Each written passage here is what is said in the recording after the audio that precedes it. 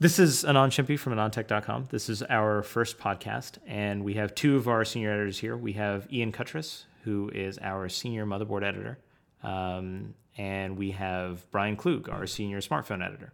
So guys, why don't we start with you, Ian? Do you want to just give a quick introduction and tell us a little bit about what you're working on right now? Hi everybody, my name's Ian. You'll recognise me as the guy with the British accent. In the motherboard space, everything is Ivory Bridge currently. Everybody wants to talk about Z77. I call it Z77, you say Z77. So ideally we've got a range of K processors to go with the motherboards if you like to overclock. Motherboards like the overclocking with currently all the motherboards that I've tested easily hit 4.4 gigahertz if you want performance. Lots of cheap memory to go with this. Lots of graphics cards to choose. There's a lot of boards currently available on the market which hit a lot of very interesting price points. A lot of bang for the buck. For example, recently I reviewed the Gigabyte GA Z77X UD5H, which for $180 on Newegg hits a lot of very important features. We've got MSATA, we've got dual network. There's loads of stuff. It's all in the review. Go check it out. That's a board that I'd recommend. Real quick then, Ian, let's introduce Brian as well, and Brian, I'll ask about what your current system configuration is. Brian, what are you running right now? What's your main system? My desktop is still a Z68, and it's got a i7 970 that you sent over, and two GTX 680s. What am I saying? And of course, an SSD. I believe it's that Intel one because we were getting some Cherryville. issues. That's right. That's right. And it's still holding up. That's good. And hold on, you said Z68 or X58? Oh, I meant X58. That's okay. right. Yeah, I have another Z68, and sometimes I get them confused. I gotcha. And so Ian, for someone like in Brian's position, is that still where you'd recommend they be? Like if someone is still on kind of Gulftown or X58, when should they be considering upgrading? Well, with the landscape as it is, Brian's obviously a power user. He loves his performance. I need more cores. And with more cores, yeah. So with moving to the newer platforms, obviously he's going to get some IPC increase in performance. If he's willing to shout the price, it obviously depends on what his refresh schedule is. Yeah, but Brian, so here's the thing, right? In North America, at least, the desktop PC refresh cycle is now, for mainstream consumers, it's beyond 5 or 6 years now. And I'm even seeing like some of our readers, right? They're coming back and saying, I'm running Core 2, I'm running, first gen Nehalem, and I have no reason to upgrade. In your eyes, if we assume Brian's a kind of unique case where, he'd upgrade every 8 months, I'm sure, if given the right hardware, what are you seeing amongst, the kind of less extreme enthusiasts? I see still a lot of people running P55. Yeah, that's true. Linfield was a good part. So a lot of people went straight into Sandy Bridge when that came along because that provided such a big increase. The Ivory Bridge route obviously isn't such a big increase as we've seen from the benchmark, so people are still quite happy with the Sandy Bridge. If you're still on Linfield and you feel like you've got a need to upgrade, then Ivory Bridge is a perfect stepping point. If you're still on Gulftown and Bloomfield, then Sandy Bridge E is your calling point should you have the money and you want to upgrade. So you would really recommend Sandy Bridge E? Like for me, I'm totally done with the kind of ultra high end Intel platforms. If you need performance, obviously Brian being the power user is, and he, as he says, he wants more cores. Sandy Bridge E would be the way to go. That's the thing too, is that I feel like if I go to 4 cores, like I have a 2500K, but at the same time I have Gulftown, right? So which am I going to sit at more? It's Gulftown, right? Yeah. That's true. I just feel like that, it's... I don't feel like we are going to see tons of cores in this kind of mainstream, high-end mainstream platform anymore from Intel. So how do you think they're going to improve the user space, because obviously every time they bring out a new chip, it's got to have more performance. If they're not going to bring that about by more cores, they're not just going to keep bumping up the clock speed, are they? No, well, so I think with Haswell, we start experimenting with embedded DRAM. Then you get some really interesting, performance improvements where you can start talking about localized memory with, let's say up to 100 gigs a second of memory bandwidth. And I don't know that that's going to be in the first instantiation of Haswell, but in the mobile side for Haswell, we'll use that stacked or embedded DRAM to kind of drive graphics performance. So you're suggesting it in L4? Yes, yeah, absolutely. L4, yeah. And I think in the server space that becomes really interesting, right? If you start collecting multiple Haswell packages with kind of embedded DRAM, you get tons of memory bandwidth that's extremely useful. And I have to believe that that's a stepping stone for kind of the power user on the desktop side. Well, you have to consider that if you are the extreme power user that does a lot of video encoding, your main limitation is moving data from your storage into the memory, then memory into the CPU. So I'm not sure if the embedded DRAM will be much of an improvement there. Well, video transcoding is always like a compute-bound thing, right? Like this is more of a, how does the breadth of the market, how do they see a performance improvement? And that kind of step function of bandwidth increase, I think that always is good for something. Well, for the standard user, for the normal home user, for my father, moving up from the mechanical to the solid state drive really did increase his performance. It increased his work throughput. Yes. And that's something I've been struggling with a lot lately, right? We're getting a lot of notebooks and ultrabooks in at these, like, let's say $1,000 price points, and they all use mechanical hard drives. And I don't know that there is going to be room for a mainstream computer that doesn't have solid state storage as the boot and OS drive, or the OS and application drive anymore. That's just a function of BOM, though, right?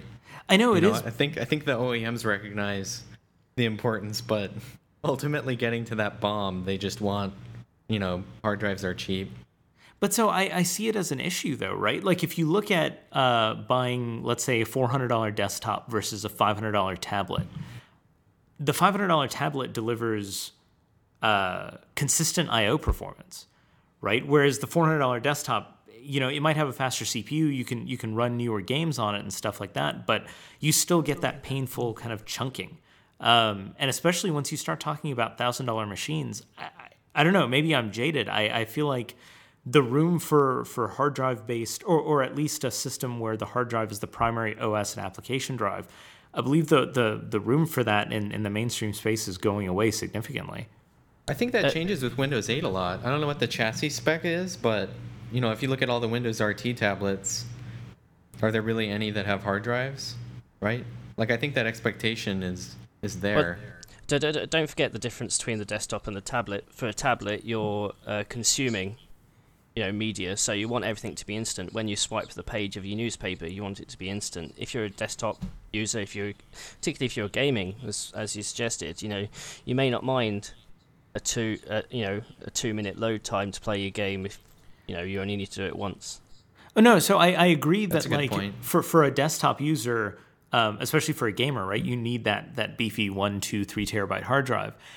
But I don't know that from like a usability perspective that I can accept a machine that a brand new machine that doesn't have solid state storage, at least for the OS and things like your web browser and your basic applications. Just because the impact there is so tremendous and it's so frustrating, right? Especially in these, if we're talking these low price points, right? They're not fast hard drives. Yeah, they're like 5,400 RPM. Yeah, and especially, if form factors do continue to go in this kind of, everything gets smaller direction, I wouldn't be too surprised to see 2.5-inch drives used in a lot of, whatever the new desktop ends up being. And I don't think SSD caching fixes it, right? Like I've been playing around with this Asus UX32 VD. It's got 32 gigs or whatever, or maybe 24 gigs of NAND flash to act as an SSD cache. and it's better than a traditional, just a 2.5-inch hard drive, but it's frustrating to use, right? If you have an SSD or solid state device anywhere in your life, I don't know. I feel like that does more to hurt the end user's perception of your brand and the device they're using than anything else. Well, obviously, it makes them look somewhat cheap, right? Yeah. With that configuration, you remember the Seagate Momentous XT? Yes. The combined I one. still run Does one. Does it I feel still like have one right now? Because that's the midpoint, isn't it, between your classic hard drive and solid state? But so my issue with with the Momentous XT and with any of the SSD caching based solutions, the cache is never big enough, especially on the Seagate side, right? Like it's you need, I think, a minimum of 64 gigs, and that has to be a very well managed cache. Effectively, your entire OS should reside there. Your web browser, anything other than a movie, your music, your games, stuff like that, that all needs to be in cache. And I think, for a modern OS with a couple of applications, I think that ends up being like 64 gigs. The recommended install size for Windows 7 64-bit is just over 32. Yeah, exactly, right? Like it's and I feel like, one of the Seagate drive, that doesn't have a write cache, right? That's only read cache, right? So they were supposed to. So it watches the LBAs that you're reading from a lot, and then those get cached.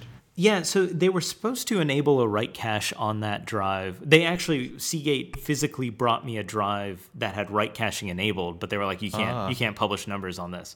But they promised that at the beginning of this year that we would see a firmware update to enable that. But I don't know if that ever happened. See, and the promise always was, too, that it would park the drive while you weren't actively transacting things that weren't in cache. Yes. And then you would get a battery life savings that would be substantial. Correct. But I feel like I never really saw that, at least in the box that I run it on. I run it in my notebook. Yeah, I mean, it's one of those things where there's just, like I said, there's just not enough cache on it. I feel like go back to 2008, and that design makes a lot of sense because, it was, 80 gigs for $600? But, we're at or below $1 gigabyte with a lot of SSDs. And I don't know that I see a purpose for it anymore. I installed one in a friend of a friend's machine, and the only reason I couldn't get this guy to take an SSD was because he wanted one drive letter, right? And he was really? like, yeah, I mean, that was it. It was just, he was like, I need one. I don't want two drive letters. I just want one. And that's the advantage of the SSD caching situation too, is that you get one drive letter. Yes. It's, if you take the Asus P8 Z77V Premium support of a review that I've got coming up, that comes with a 32 gigabyte Light-on mSATA SSD for the purpose of users wanting it for SSD caching. That's their add-on for the product. I've seen that. Like, I just built an HTPC where I've got this mSATA. I want to say it's actually the original Intel 310 or 320 that they released on mSATA, or maybe something even older than that. But either way, I use that because it's an HTPC. I don't need tons of local storage, and it cuts down on clutter inside the Mini ITX chassis. But I feel like for a gaming box, I would almost understand the usefulness of something like that, right? I would just dedicate that. I'd still have a dedicated SSD as my boot and OS and application drive, but I would have a little 32 gig SSD cache just for my Steam directory or just for my games drive. That's sort of what I do, although I just got lazy and put Steam on the solid state disk. Yeah, I mean, that's ideal, obviously, right? My Steam's still on a mechanical, so... Yeah. Well, then on the Z68 box, I just, it's one drive letter, and you can really tell when it starts caching, games that you actively play or even maps, because the load times decrease. Like even CS:GO, when I first put it on there, it was really slow, and now it loads much faster.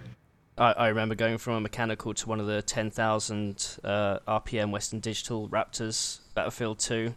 Half the loading times, it was amazing. I think that's the best upgrade I can recommend for best a normal user. You've ever spent. Yeah, it was £200, which is what, 360 US, 350 US for 160 gig mechanical hard drive. Years ago, though. Yeah, I remember those 10,000 RPM drives were great improvements for a while, but then they were so slow to rev it that you could actually get better sequential I/O out of just a really high end new 7,200 RPM 3.5-inch drive. And that was one of the most frustrating things, that you would have to make this kind of trade off between great low latency I/O and just something that's just newer, and as a result you had much better sequential I/O. The best thing I had about that drive, though, was it failed after 4 years, and Western Digital had a 5-year warranty and replaced it. No problems, That's awesome. no questions. And they did they give you a bigger, better drive, which seems to be their MO? It was a like for like. I've heard people get better ones, but when it crashed, I had SSDs, so it's now sitting on my desk. See, I have this weird thing where whenever I RMA a Western Digital drive, I get back something bigger or better. And I guess it's a function of what they have on their shelf at the time, but it's happened 100% of the time for me. So what were the past two that you've gotten back that were, like, what did you send in and what did you get back? So one of them was a notebook, and it was like a WD blue, and I got back a larger WD blue. Like, we went from like 500 gigs to a terabyte. That's and then awesome. the other one was just a WD green, that I used in my RAID 5. Yeah. And it went from like 750 gigs to just 2 terabytes. So do they, like, is there a note in the box that you get, or it's just...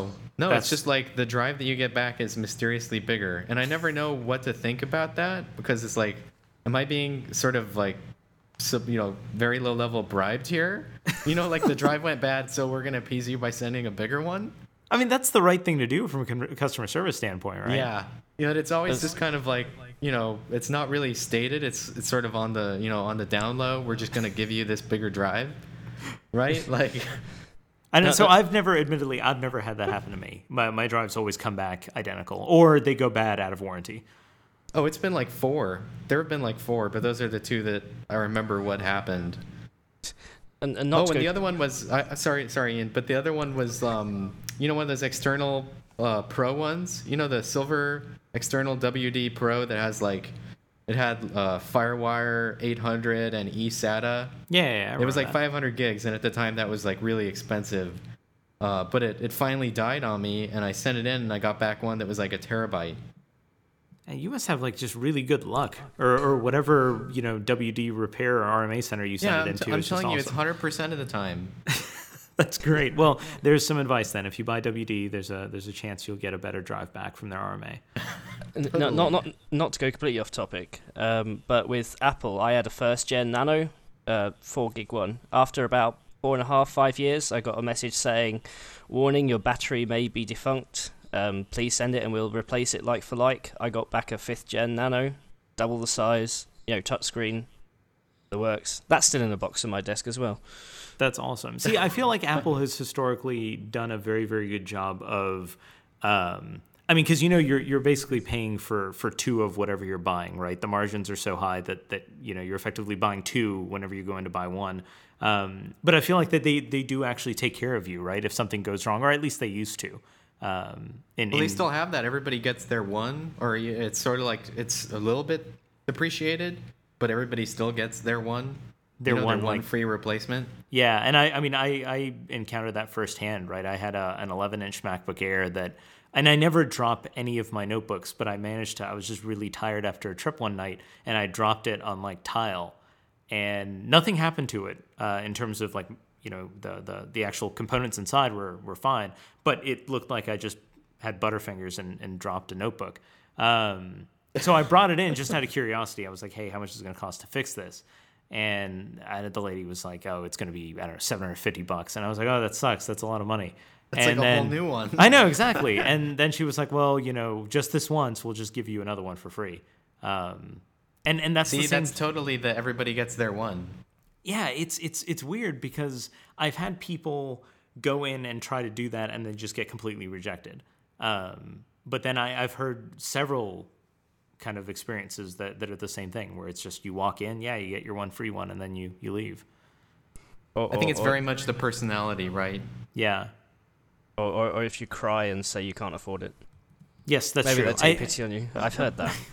I didn't cry, but I do think that there's a gender thing, right? Like if it's a... That's what I was going to say, yeah. my genius was a female, and that tended to work. And whenever it's been one of my friends who's a female and their genius is a male, that seems to work as well. Yeah, but there is definitely a correlation there. I'm pretty sure that's not on an official Apple memo that you could get hold of. Yes, no, I'm certain. And you know, in the AnandTech spirit, we don't actually have data to back this up. That's well run and well vetted. So we got kind of off topic, but I wanted to, before we go on to the next thing, I wanted to get, Ian, your recommendations. If I'm building an Ivy Bridge system today, what do I buy? What board do I buy? And what CPU do I buy?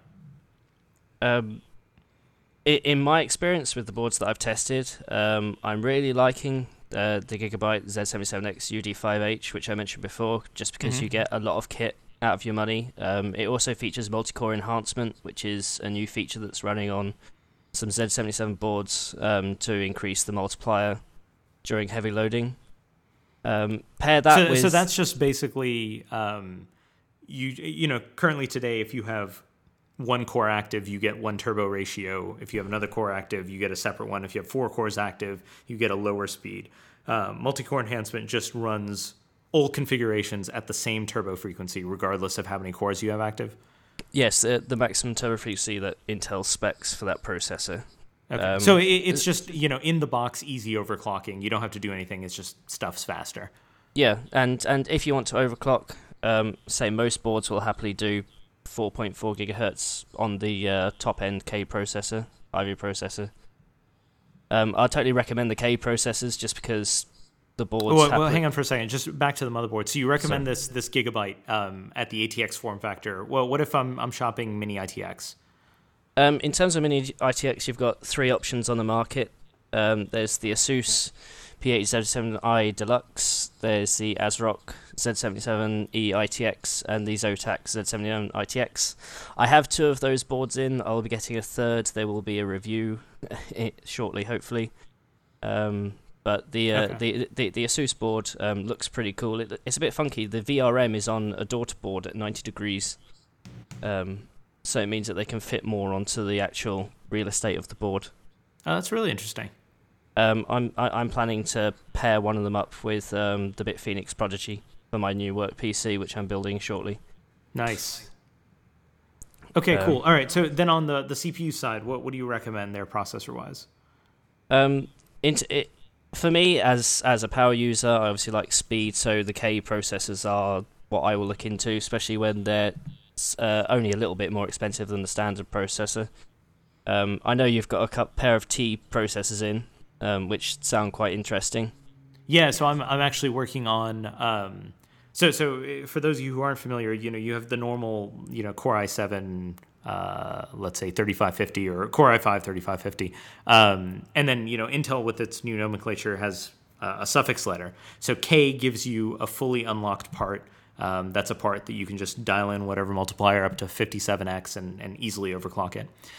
They have the S SKUs, which the standard Ivy Bridges are, 77 watt TDPs? That sounds right, yeah. Officially, yes. Yeah, and the because a lot of them are still marked as 95 watts to avoid confusion or whatever. But so you can get the S series SKU, which is I think a 65 watt TDP, and they attain that both through a combination of just binning lower leakage parts as well as lowering the base clock speed on some of the parts. You don't actually give up a ton of performance, but if you want to keep temperatures down a bit, there's that option. And then now with Ivy Bridge we have the T series SKUs, which are 45 watt quad core desktop parts today. So I'm looking at both S and T series right now, and I think in the next week or so you'll see a review up from that. So I always wish there was like an S and a K, I want the better bin, but I also want unlocked. That's true. Presumably the Ks, it used to be that the very, very high-end stuff were the best binned regardless, right? Yeah. The K processors, from what I know from what I do overclocking-wise, they can vary quite a lot. So some of them will happily do 5 gigahertz at 1.2 volts, which is ridiculous. My processor, for example, will just about do 5 gigahertz at 1.4 volts, but this all produces so much heat. So you really it's luck of the draw when it comes to overclocking with Ivy Bridge. Do you still have? Is that on air then, or do you put it on water? Personally, I use one of these all-in-one liquid cooler systems, which is essentially the same as a medium to high-end air cooler. But Ivy Bridge deals with heat a lot differently to what people are used to. So with the liquid coolers, you don't feel them get hot, but on the in the operating system, you see them get hot if you look at temperature sensors. And a lot of I that, think you're running an H100, right? The Corsair H100. I have various, but yeah, this applies to the Corsair H100 as well. and Yeah, when you sorry. talk about Ivy Bridge, you can see it getting hot. You're talking about the thermal interface material discussion that everyone's been having. Right, so there's a discussion whether how the processor is connected to the integrated heatsink, and how Intel have been flip-flopping between thermal interface material and soldering it on, and it seems that the thermal interface material is not exactly the most premium on Ivy Bridge processors. There are reports online that we don't suggest you do this, but if you take off the heat spreader and replace the thermal interface material, you can reduce temperatures by up to 20 degrees. Yeah, there was actually a great thread in our own forums where one of our folks went in and did that and posted just tremendous improvements in thermals. I saw those. That thread was amazing. So what do you use to actually remove the heat spreader then? Can you just use acetone or what? It's I don't know how it's bonded. It's thermally bonded with a type of glue, so razors, heat guns, and hammers. That sounds about right. Yeah. Yeah, it's a pain. I remember I delidded I want to say like an old Athlon X2 or something, and that was a pain. See, this is what I'm saying. I want a tier, maybe make it like a 3780 KS that has no integrated heat spreader, all sorts of warnings on the box, but it's like the best bin ever, and boom, I know what I'm doing. Well, you could consider this as a strategy move by Intel, such that they could release a part later on with an improved thermal interface material, which reduces temperatures, and then everybody goes and buys that. So it adds in a stopgap between now and Haswell if they don't necessarily want to say performance increases, just temperature improvements. So I am almost 100% sure Haswell will use the older solder interface between heat spreader and the chip itself. That would be awesome. I can't say more, but I'm fairly certain that is the case. You're very sure. I'm fairly certain that that's the case. I think if you look at everything about Ivy Bridge, right, it was clear that this is a part, one, that's designed for mobile, two, it's a part that is designed to make Intel a ton of money, right? It's a very, very small die. They didn't have any competitive pressure from AMD to kind of balloon things up. So it's, and 22 nanometer yields, if they're doing well, means Intel can get a ton of these per wafer, get good margin on all of them. And if you look at all of the areas where you can save money, not using a couple of grams of metal times 200, 300 million units, however many they're going to end up shipping, it just all goes into the bank. Has anybody done any compositional analysis on that solder? Is it just normal solder? It must not be. It must be something weird. Lead free. Yeah, because I know at the place I used to work, we would just use indium. Just toss on like a little slab of indium, boom. So don't forget, Intel doesn't have to sell Ivy Bridge to Sandy Bridge users. They're selling it to people who are in that 3-year, 4-year, 5-year upgrade cycle. Yeah, no, that's very true, and I think that's that's one thing that I feel like I didn't do a good job of comparing just Ivy to let's say Conroe and all that other all of the older generation stuff, because honestly that's the upgrade that people are looking at. But users can get that in Bench though, right? I mean, yes. You can go and look. Yes, yeah, no, you can compare everything back to I want to say I even have some old Pentium 4s in there. Like the highest clocked Pentium 4 ever, like 3.8 gigahertz or something. Yeah, either 3.8 or maybe something was wrong with that chip or I couldn't find it, or maybe 3.6 or 3.73 is the highest I went. The big 130 watt Exactly. beasts. Those were terrible. I have that somewhere here, literally in this room. Is it keeping you warm? I use it in the wintertime, yeah. Also, I just fire up, like Furmark. That keeps me warm. Actually, Ryan was telling me like he had actually measured, and he was like, "Yeah, I don't need heating anymore. I just fire up, Furmark or just like crunch some bitcoins." That's hilarious. Yeah, the GPUs get amazingly hot these days. I mean, granted, we're talking about multiple billions of transistors now. It's currently with my testing, because I've got 3-4 GPUs on the go, and they're all really sandwiched together. Even though it's on an open test bed, I still spool up the fans to 100% just to get the heat away. You've got 4 GPUs each producing, 150, 200 watts. It gets pretty toasty. That's insane. I was telling Anand last week I was doing some hash computation on two 470s, and I actually exceeded my UPS and thought I had blown like the circuit for my office because everything turned off. But apparently that UPS was just creating problems. I remember doing some CUDA computation while I was working on a 480, and because the fan was so loud, it just annoyed everybody else in the office, especially when I had sort of a simulation that ran for 2 or 3 days at 100%. It was just going... Did they make you go outside? They were like, you need to put that box outside, sir. No, I told them to put headphones on. That worked. The worst is when we recently moved the site to our final resting place in terms of hardware, Sandy Bridge Xeon based stuff. Or actually, no, it's not Sandy Bridge Xeon. It's Westmere based Xeons.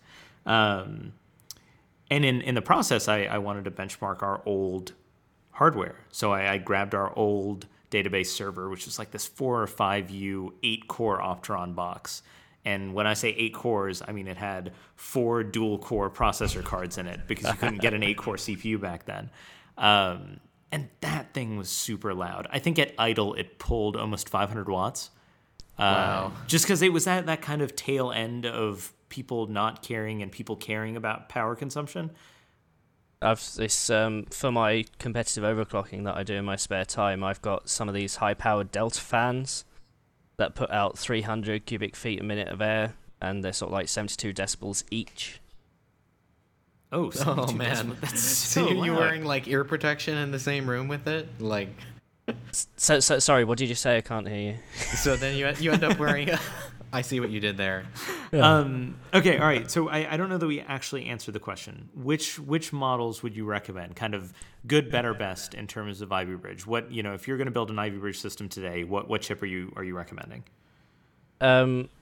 Because there are so many chips for all the different price points, budget everything else to do with your system, particularly the main important points that you may be looking for, such as the GPU, motherboard, the case, something that looks nice. And then pick the best CPU for the rest of your budget. Preferably a K CPU if you want to get a bit of more performance. Do you have a preference, i5 or i7? i5 is more price competitive, but i7 gets you the best performance at the end of the day. So do whatever you can. If you can do it, and i7's worth it. Otherwise, go i5. Yes. Okay, that works. For friends and colleagues that are building gaming systems, especially on tight budgets, getting a dual core with hyper-threading usually satisfies them, especially for gaming.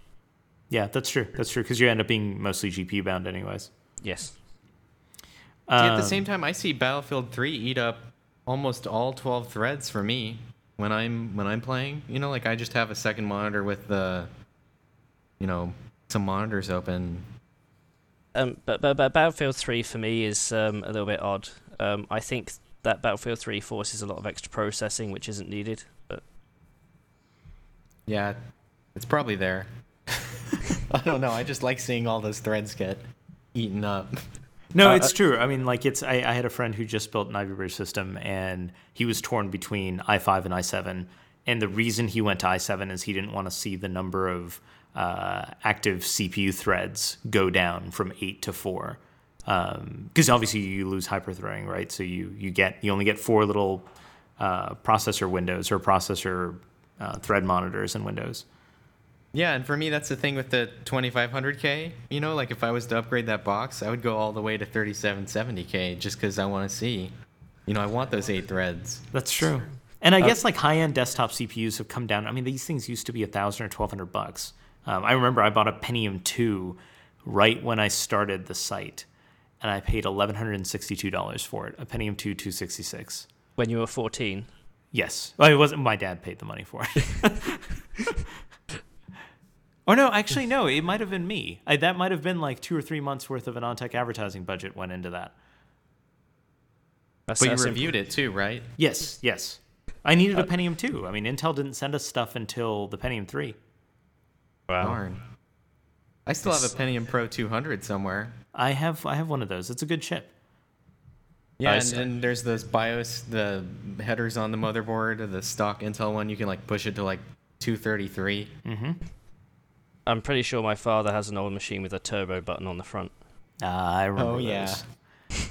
You know, there was actually, most people don't know this, the Pentium 2, the original design for it was a socket. It wasn't, you know, the slot 1 or whatever is what it ended up being. But a friend of mine actually has one of the socketed Pentium 2s, and it was just gigantic. They were worried that, I guess, you know, you'd just break all the pins trying to install it. Oh, is these provided on daughter boards? Yeah, the final Pentium 2 ended up being just it was like the first Athlon, right? It was just a card that you stuck in. Yeah. Well, I mean, the big concern is always insertion force, right? So I wonder how many pins or what the insertion resistance was. I don't know. I heard it was like just ungamely. It was just, it was a pain. Okay, That's like back in the days when like men were men and like everybody was men, you know, like you just had to like muscle your cards in. That's true. You know? Brian, if you ever have a chance to play with Sandy Bridge E and put one of those processors in because it's got a dual clip insertion system, it feels like you're going to break something when you put it in. See, I can't tell you how many times I've hovered over buying an SMB-E system because that seems like the logical upgrade path from Gulftown, right? But at the same time, I'm just like, I'll just keep waiting. I think Intel has done a bad thing, right? Because if you go the Sandy Bridge E route, right? If you stick on the ultra high end, you know, tons of memory bandwidth platform, you're last to get all of the new architectures now. Exactly. Yeah, right? I just can't swallow that. No, it doesn't. It does nothing to promote that platform. I get that on. It would help if they provided an unlocked quad core to the system, like the 920 was with Nehalem. Yeah. The 3820 just doesn't do that. But it's still, again, if you went Sandy Bridge E, you still don't have Ivy Bridge today. You don't have 22 nanometer. And when you get that, the rest of the world, you know, just a couple months later is going to have Haswell. And you're just always like this 6 to 9 months behind. Isn't the 3820 a completely different design too? Like they went out of their way to make a 4-core Sandy Bridge Extreme. Like it's not like a 3960X or 3930K with 2 disabled. No, well they're all. I mean, because they're all Xeon parts, right? Yeah. It's its own die just for. I mean, because obviously those are really big die. So I don't know. That kind of sours me on the whole platform, right? If you're going to charge a premium, I want access to the absolute latest and greatest architecture. I don't want to be, you know, half a year to 3/4 or even a full year behind everyone else. Yeah, me either. Okay, switching gears a bit. Brian, you are the senior smartphone editor. That's right. What are you working on? What's if someone same question. If someone is going to buy a phone today, you mean where's the Galaxy S3 International review? That's the most commonly asked question ever. In fact, it doesn't even matter what article you're reading, you'll see that. Yeah, that's true. And part of that's my fault. I need to chime in also with kind of an SoC analysis there. Yeah, I mean, well, we're actively working on that, I guess is the answer. And it's true. But based on, so there are a lot of reviews that you have in the pipeline right now. You have the That's International right. Galaxy S3. You've got, what else do you have? So I have the International Galaxy S3. We have LTE testing to be completed on the AT&T Galaxy S3, and that's finished on the Verizon one, and it's partially finished on the AT&T one. All that I'm waiting for is just the tethering test. And then we also have the Huawei Ascend P1, which is Huawei Ascend D P1, and that's the OMAP 4460 based Huawei phone, which is sort of like their first high-end one, but comes before the D Quad, which is their own quad core SoC, and hopefully we get that one because that's really interesting. And then there's also the Pure Vision 808, which is of course the 41 megapixel Nokia phone that I'm holding in my hands now. And then what else is there? I guess there's still the Orange San Diego, which is the same as the Lava Zolo X800. The Medfield phone. The Medfield phone, yeah. So based on what you have right now, if I'm in the market for an AT&T based or an Android phone on AT&T, what's your recommendation? It's definitely either the One X or the Galaxy S3. And though I say the One X because it's now $99, which is just kind of crazy for a high-end, absolute latest and greatest. That's true. And it's the same SoC as the Galaxy S3 on AT&T, of course. They're both 8960. Yeah. And at the same time, yeah, $99. And I think the camera is better. I know this is sort of a point of contention among, the Galaxy S3, One X, or I guess HTC One, and iPhone 4 camera, like what order you would put them in. Yeah. And it's sort of like everybody has their own take on where Galaxy S3 and the HTC One camera sit on that spectrum. And I still think the One camera is better just because the low light performance is so much superior because of that low F number, f2.0 versus f2.6. And what's really annoying is that when I published the Galaxy S3 review, I had taken some pictures in the light box, like controlled low light, and the difference was substantial. But when I finally put it all together, there's always things that I forget. And that was one of the things that I forgot to put in. It was just a rollover with, here's the difference, right? You should totally do like a pipeline post just with that. Yeah, and I have them. I have like iPhone 4S, Galaxy S3, and the HTC One X International. And of course, the difference there is sort of a function of what ISP is used and all these other factors. But it was a very controlled test with, sort of like dusk lighting. And I finally got a light meter, and yeah, to me that was the decider between them. Like when I do shopping, it's now just what SoC is inside, and then maybe what software, and then next on the chain is what baseband, and then price point, right? Okay. So price point and the camera tilt it in favor of the One X on AT&T. What would tilt you in the other direction towards the Galaxy S3? Definitely display. Yeah, obviously, like Samsung, that's the thing too, right? HTC here is starting to get to the point where they don't really have control over much of the whole chain. Yeah. Right? Whereas Samsung they're making their own SoC, they're making their own display, they're making their own baseband in some cases, right? So they're able to, there's always that talk of who can integrate these parts better, right? And ultimately, yeah, I believe that Samsung does have a little bit of a competitive case there to be made. So what is it about the Galaxy S3 display that you prefer to the One X display? It's slightly larger, I believe. And it just, obviously that Super AMOLED, like there is a case to be made for the fact that the contrast is essentially infinite. There's always that sort of like the fact that it's not always off, but it is off. Yeah. There's like this weird DC bias that's lingering around, so it's not off in a totally dark room, but I think the contrast is phenomenal. And just subjectively, the battery life is better. Like they're running a bigger battery, so that's the other thing. I will say that the one series that are 8960 based have faster Wi-Fi, right? So they have some like weird handover and handoff issues that are still getting smoothed over. Yeah. But when it does work, it's like substantially faster. Like, the phi rate is like 150 megabits compared to 72. Oh, wow. Yeah, and if you look at our numbers, it's like 130 megabits versus 40 in real testing. Wow, that is a So huge difference. yeah, so I mean those things you like add up slowly. I guess I left out the Galaxy Nexus though, which is unfortunate because that's the device that I find myself using the most now. But that's Just 'cause because of- it has Jelly Bean. Yeah, that's right. And it's really it's dramatic how much of a difference just having 4.1 makes that phone feel. Yeah, that's true. Like it's a completely new phone. Like the phone that launched, you know, last calendar year is just nowhere near as performant as the phone that the Galaxy Nexus with 4.1 is. You know, they're just completely different. Well, would you recommend? I mean, it's fairly dated hardware and definitely not as competitive of a display. Is there a situation in which you'd recommend that over the Galaxy S3 or Yeah, I still think it's worth it to have an unlocked device, you know, and of course it has pentaband, so that it'll work on AT&T and T-Mobile and everywhere else in the world that runs WCDMA. So, you know, I think there's still a big case to be made for spending the extra money, getting it non-commit. You know, no, I mean it's $350 and you get a phone that's gonna be updated at least one more time, right?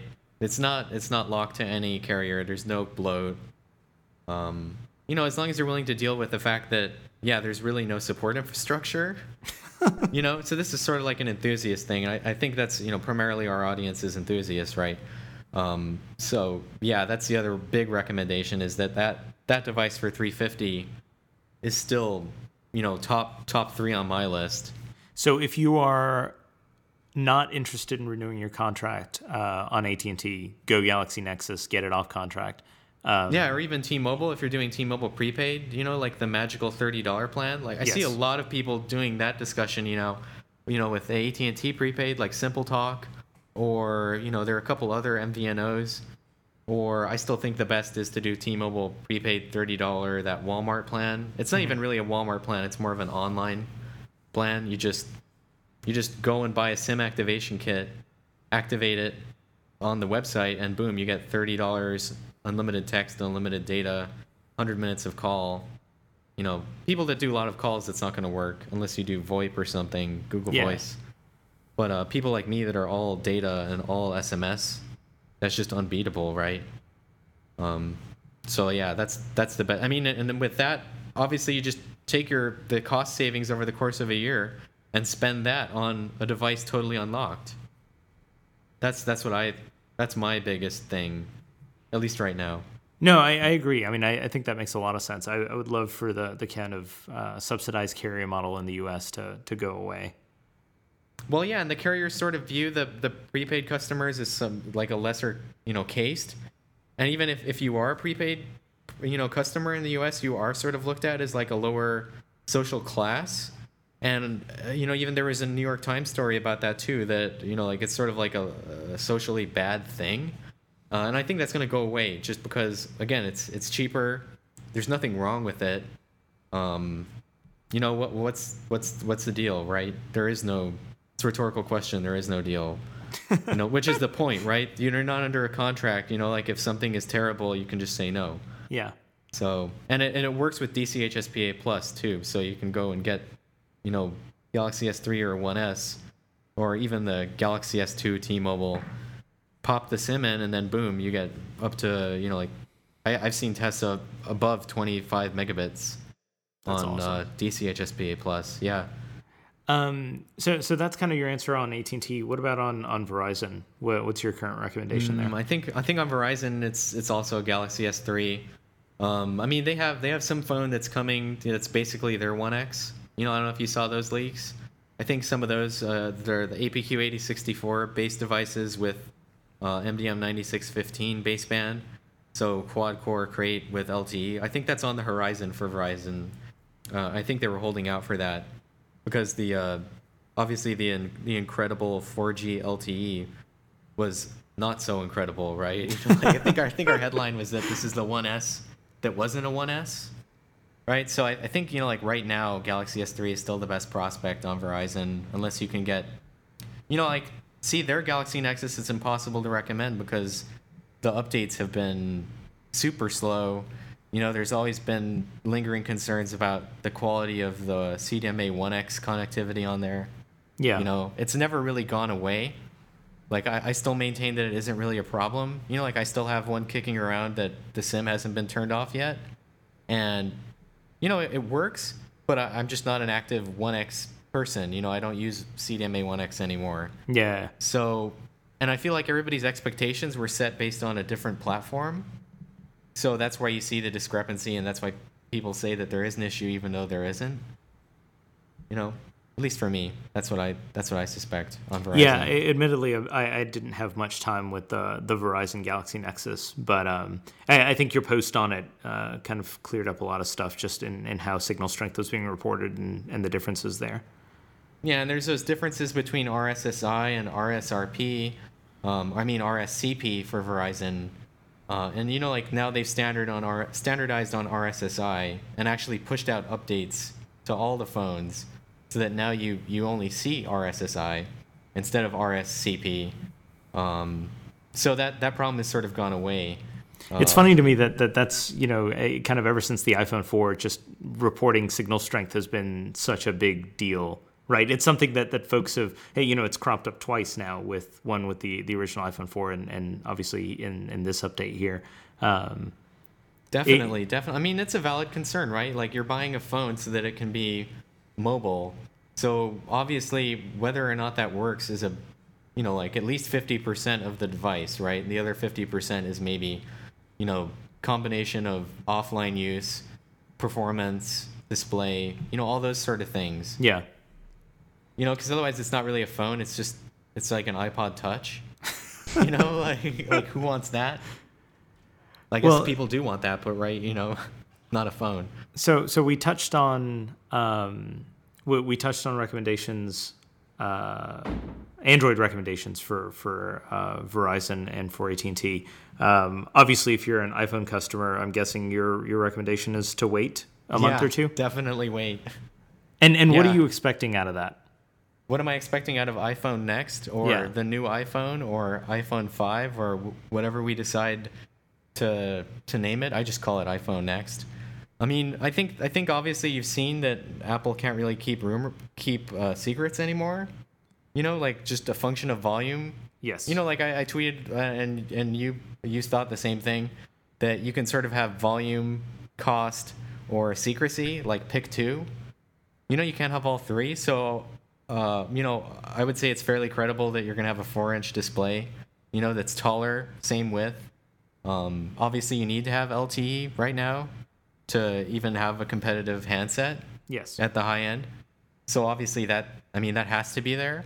And the only real other question is then what SoC, and I think we've speculated pretty publicly, even though we don't play in the rumor space, that it will be some 32 nanometer Samsung manufactured, just 32 nanometer high-K metal gate, probably dual core A9s, just a higher clocks. So essentially the A5R2, like what you see shipping in iPad 2, 4 and the Apple TV 3. So obviously it makes logical sense for Apple to slowly scale their volume there, and we're better to do it than the cost-reduced iPad and the hobby, Apple TV product. And then as for LTE, the only obvious choice is MDM 9615. So I think that it's all fairly, played out. Even though there are these questions about what are the sort of things on the edges that are going to be differentiated, right? Like front-facing camera and rear-facing camera. Although I think again, rear-facing camera, it's obvious that they're going to have different optics, wider chief ray angle, so that the thing is thinner, but same 8-megapixel sensor. So similar optical performance, wider chief ray angle, so that you can make the package thinner. And then, the rest of it is all fairly obvious, right? Like, you need to have dual band Wi-Fi, so BCM 4334, just like what we see in Galaxy S3. So I guess that sort of takes some of the excitement out of it, right? But it doesn't really matter at this point. The part right? that I'm confused on, or not that I'm confused on, I'm just, Are you expecting? I think the dual core Cortex A9 thing makes a lot of sense, and then you go in with dual core A15s for let's say the 4th gen iPad. Yeah, absolutely. At the end of Q1 next year. But what do you do on the GPU side? Do Just you increase use the clocks. die savings to double the core count, or do you just increase clock speeds? I think they can just get away with increasing clocks. I mean, at least are we talking A5R2? Yeah, I mean, whatever they end up calling it, right? If Yeah. you think it'll literally be the same chip, just at higher frequencies. Yeah, 20% higher clocks. I mean, yeah, I don't see why not. Honestly, I mean, the display isn't that much bigger, right? You can easily get, sort of parity with the number of pixels just by increasing your clocks. I think. I don't think they need to, I think the big thing now is margins and sort of keeping that where it should be. And obviously having a bigger die is sort of the opposite direction. That's true. So and taking all of your gains from moving to this different process node and just going to higher clocks that are conservatively higher, like again 20%.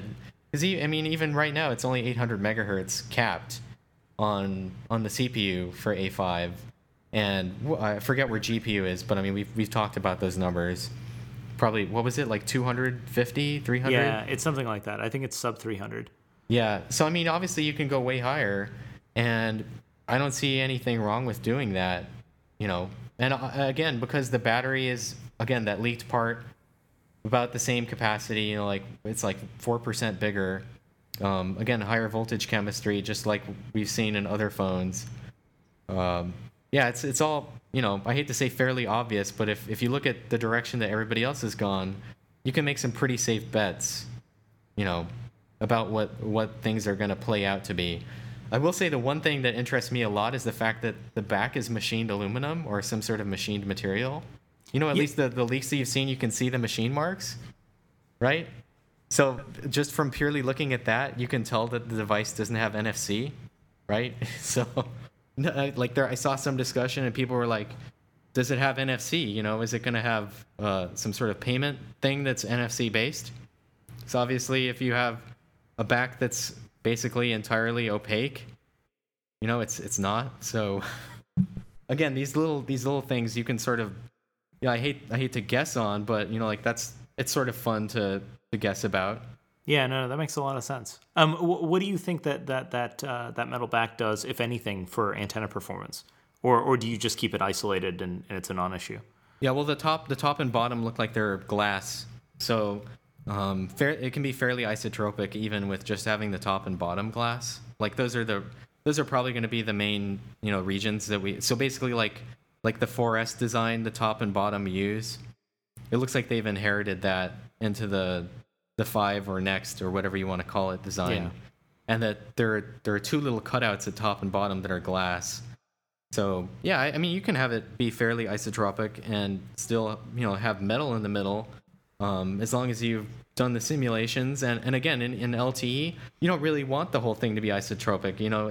It's good to have some sort of it's good to have independent sets of antennas, at least with LTE, so you can do your MIMO. Without essentially getting the same data twice. Yeah, no, right? That makes sense. That makes a lot of sense. Yeah.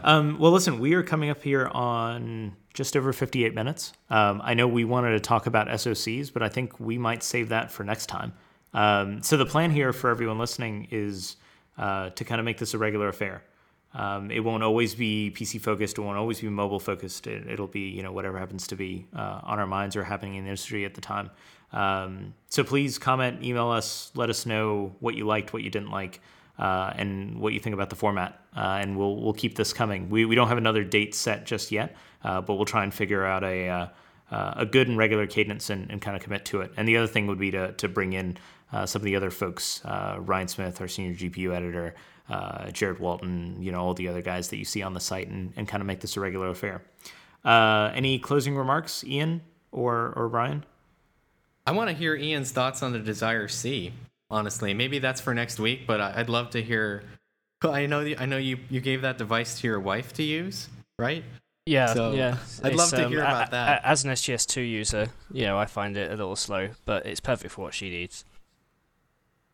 That's good. I'm glad it's working out. I mean, like, I think there's this perception that we only look at the high end in the SoC space, right? But I mean, that's just not true at all. Even though we don't, we haven't exactly covered that part. I think that part is really interesting. Well, I think that's going to change, right? It's everything trickles down. We entered the smartphone space when the high end was at the bare minimum level of what we considered to be acceptable in terms of, hey, we can actually go in, offer analysis, and do something a little different, offer value.